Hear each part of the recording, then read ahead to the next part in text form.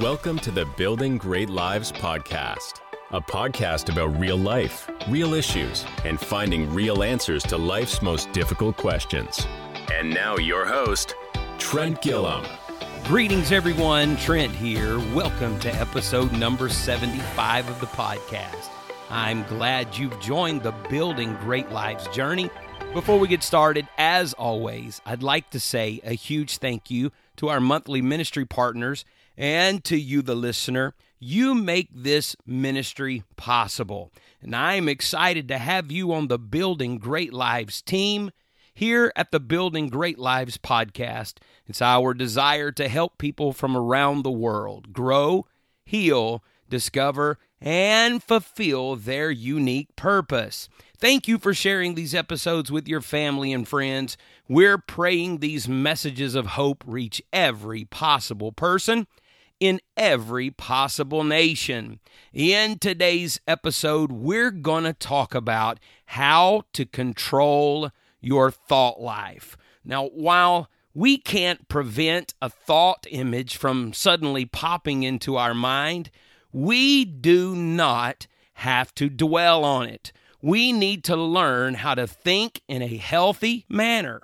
The goal of this episode is to provide you with some tools that will help you know how to manage, overcome, and win the battle for your thought life. Now, while I understand the Bible teaches us that spiritual beings like angels can reveal themselves in the physical world, however, the Apostle Paul in 2 Corinthians chapter 10, verses 3 through 5 teaches us, "For though we walk in the flesh, we do not war after the flesh.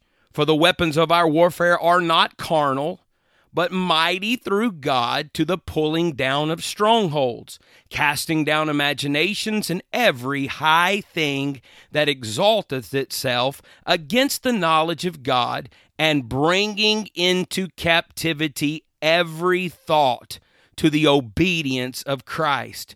By this we understand that our battles are not of a physical nature, but we do war against them in a spiritual nature, on the battlefield of our mind. And without a doubt, there's a battle going on for our mind. And winning the war for your thought life is absolutely key to your mental, emotional, and spiritual success. The devil desires for worry, depression, anxiety, and a poor self-image to be constant companions in your thought life. It's also important to note a thought isn't a sin until we intentionally dwell on it. We can't control what pops into our mind. Don't get down on yourself for things that you can't control. The key is to move on from the thought and do not continue to dwell on it. Our thoughts are the starting points for behaviors. Sinful actions are first non-conquered thoughts that originate from our fleshly nature or from the devil. We must understand that our thoughts are seeds that bear fruit. We reap what we sow. And while that's true, there's a principle that we need to take a closer look at. In the natural world, when you plant a kernel of corn, it is just a single kernel. However, you do not reap a single kernel. It grows into a stalk that produces multiple ears of corn, which have many kernels. In other words, what you plant, it does not just grow, it multiplies. And that works the very same way in our thought life. A thought is a seed that bears fruit on the inward and the outward. How we view ourselves mentally and emotionally, and how we act verbally and physically. What you think on matters because you are sowing seeds in your mind. The more we think good thoughts, they begin to multiply, taking over the places that negative thoughts used to grow. It is not an easy process, but it is necessary, and it is possible. We can replace the thoughts of negativity and the carnal thoughts with thoughts that produce fruitful spiritual results. But it takes work, and we've got to put the time in to recognize the negative things and then begin to learn how to replace them. That's what the goal of this episode is. I want you to get the tools necessary where you can develop your thought life into something that not only encourages you to grow, but it also encourages those around you. The enemy wants you to have thoughts that make you feel terrible about yourself. The enemy wants you to have thoughts that make you feel far from God. But God is saying, I will empower you to overcome every thought, to bring that thought into captivity and replace it with a thought that will then grow and multiply. Our thoughts become behaviors. A thought that is negative and dwelt on too long produces behaviors that then multiplies and grows much bigger. However, the same is true for good thoughts. The more you think on spiritual things, the more it will begin to multiply and grow in your life. And over time, you will see the harvest of good things come to pass. What seems like a small step, planting a good thought, if done consistently, will grow into a life full of goodness and blessings from the Lord. We need to have a right mind and a sound mind. The only way to have this mindset is to have a proper thought life. Now, right now, some of you are being attacked by the enemy and by yourself. You are telling yourself that I'm no good. I'm never going to be anything. If I were better, I wouldn't be still dealing with this. I wouldn't be struggling with this. You are putting thoughts in your mind and reinforcing them by your feelings. You have to stop that. God is calling you to right-mindedness and to sound-mindedness, to where you do not view yourself by the mistakes you've made, but you view yourself in the light of what God has called you to be. And God has not called you to failure, but God has called you to success. So you've got to purpose in your mind. I've got to learn how to have the right mind regarding all areas of my life. That is the only way that you're ever going to become emotionally healthy and spiritually healthy. But you have to work to change the way you think. If you look in the mirror and the only thing that you can think about yourself is all of the trauma, all of the pain, then you do not have right thinking. You've got to recognize it's not the Lord saying these negative things about you. These are your thoughts or the thoughts the enemy is placing in your mind. The goal is right-mindedness and sound-mindedness. The only way to accomplish that is to set in order the thoughts that you think in your life. We need to recognize damaging thoughts so we can stop them from influencing our lives. Thoughts, even though they cannot be seen, weighed, or measured, hold powerful influence over our lives. Thoughts become feelings. Feelings become actions. Actions become habits. You need to be able to recognize when you're having an unhealthy thought. Once you're aware of these unhealthy or inappropriate thoughts, you need to exchange them for healthy, appropriate thoughts. No doubt you've already been thinking about some of the negative thoughts. So what are some things we should be thinking about? Does the Bible tell us anything? Does the Bible help us understand areas that we should focus our thought life on? Well, thankfully, it does. Paul teaches us what we should focus our thoughts on. In Philippians chapter 4, Paul gives us a list of things we are to fill our thoughts with. And while Paul certainly didn't intend this as a complete list, he does give us a comprehensive picture of what a proper thought life should look like.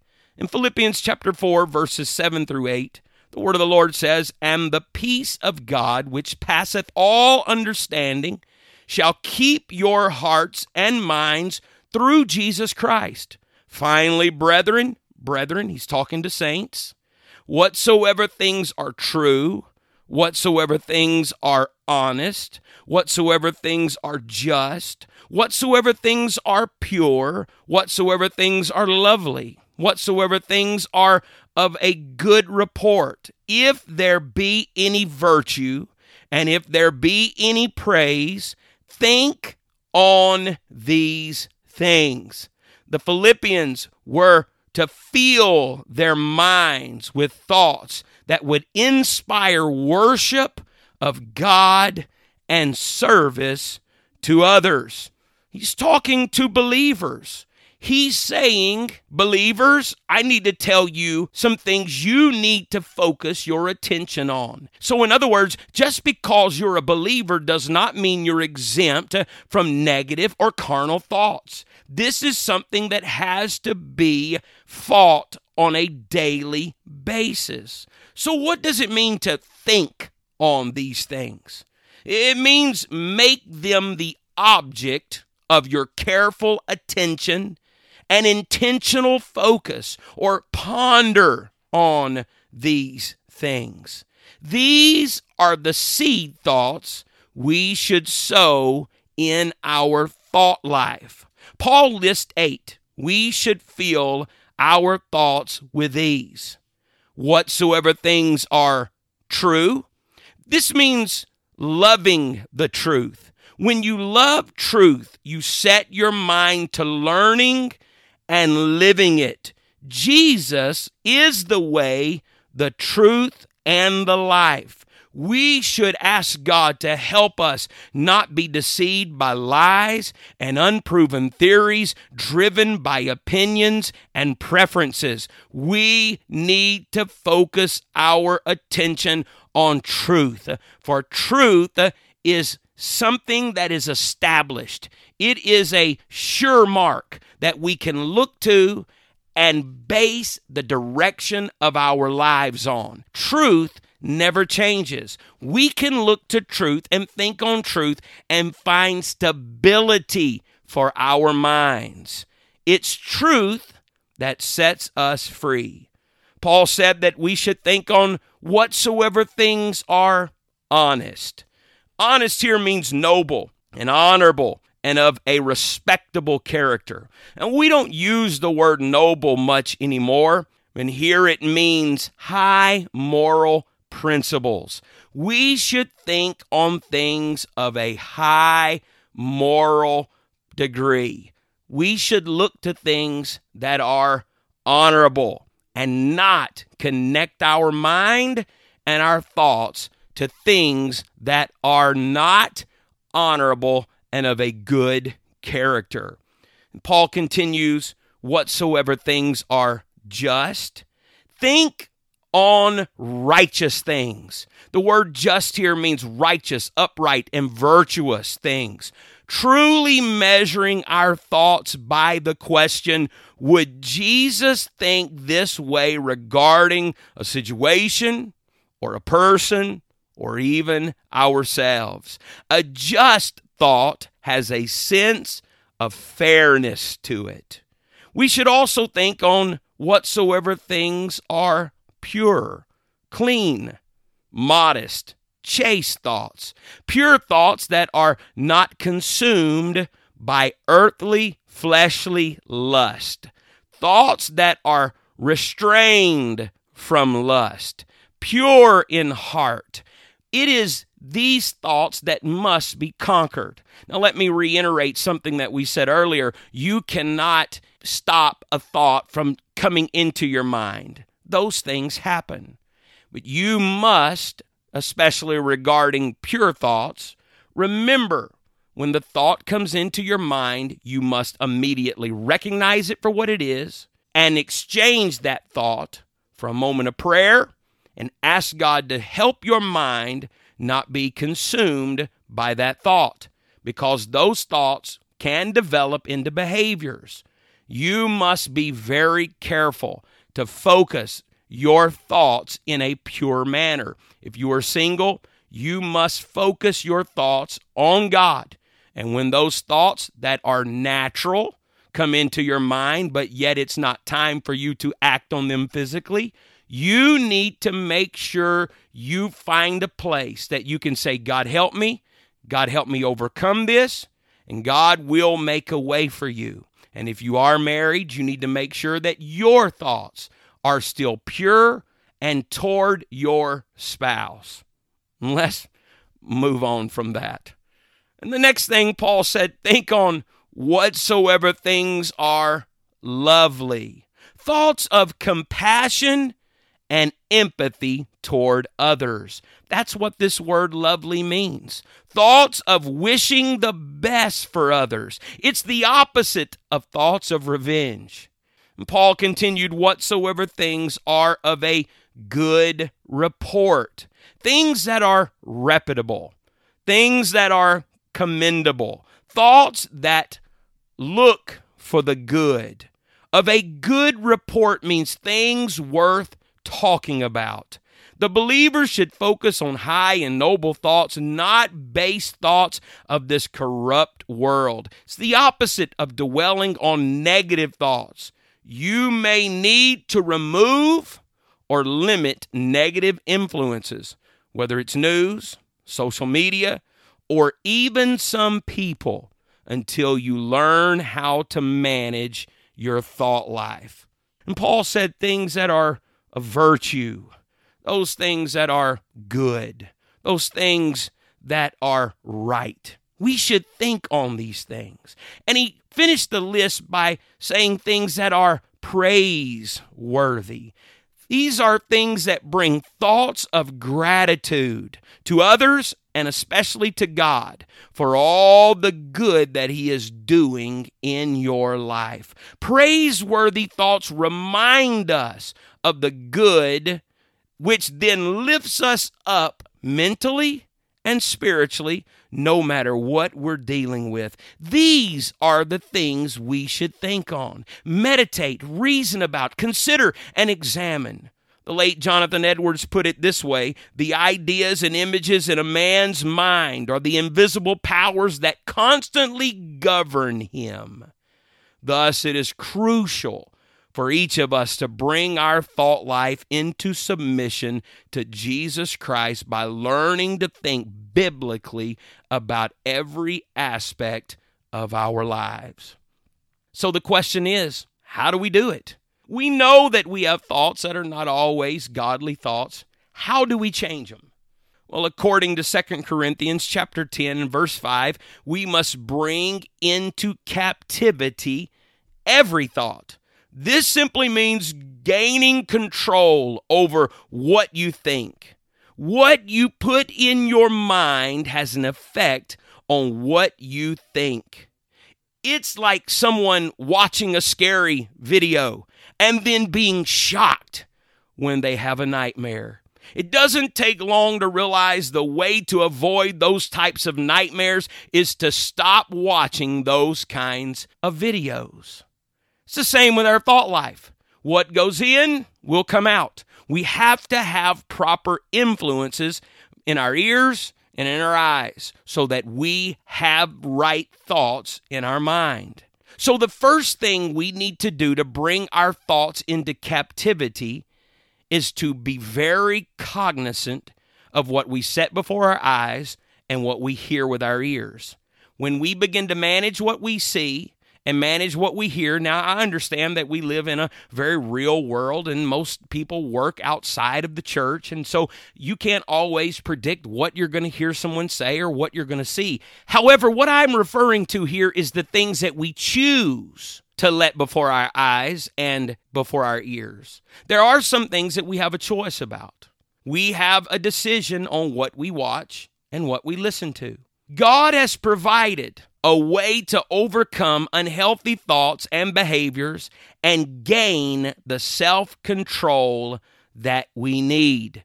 It's a matter of taking charge of your thought life His way.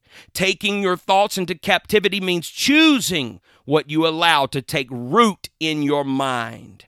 We do this by asking for God's guidance, turning from sinful sources or behaviors, and maintaining a continual relationship with Scripture.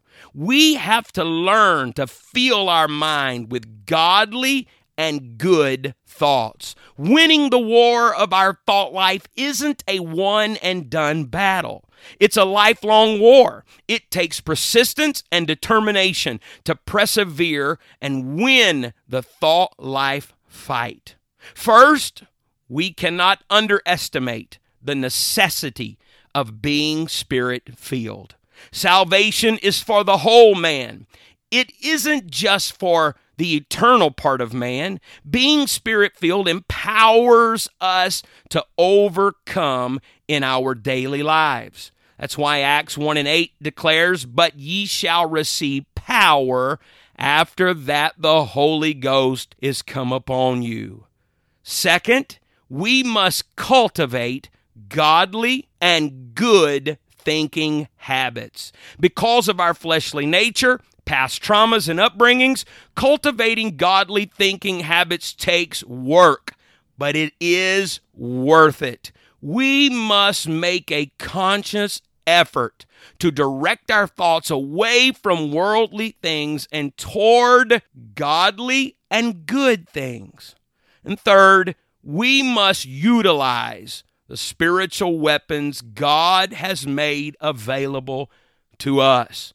The helmet of salvation and the weapons of the Word of God, prayer and praise. These things are keys to developing a healthy thought life. Develop a daily devotional time. If you know you struggle with certain types of thoughts, make sure you find scriptures that help you overcome those areas. Isaiah chapter 26 and verse 3 says, "Thou wilt keep him in perfect peace, whose mind is stayed on thee." Stayed means braced, to lean upon.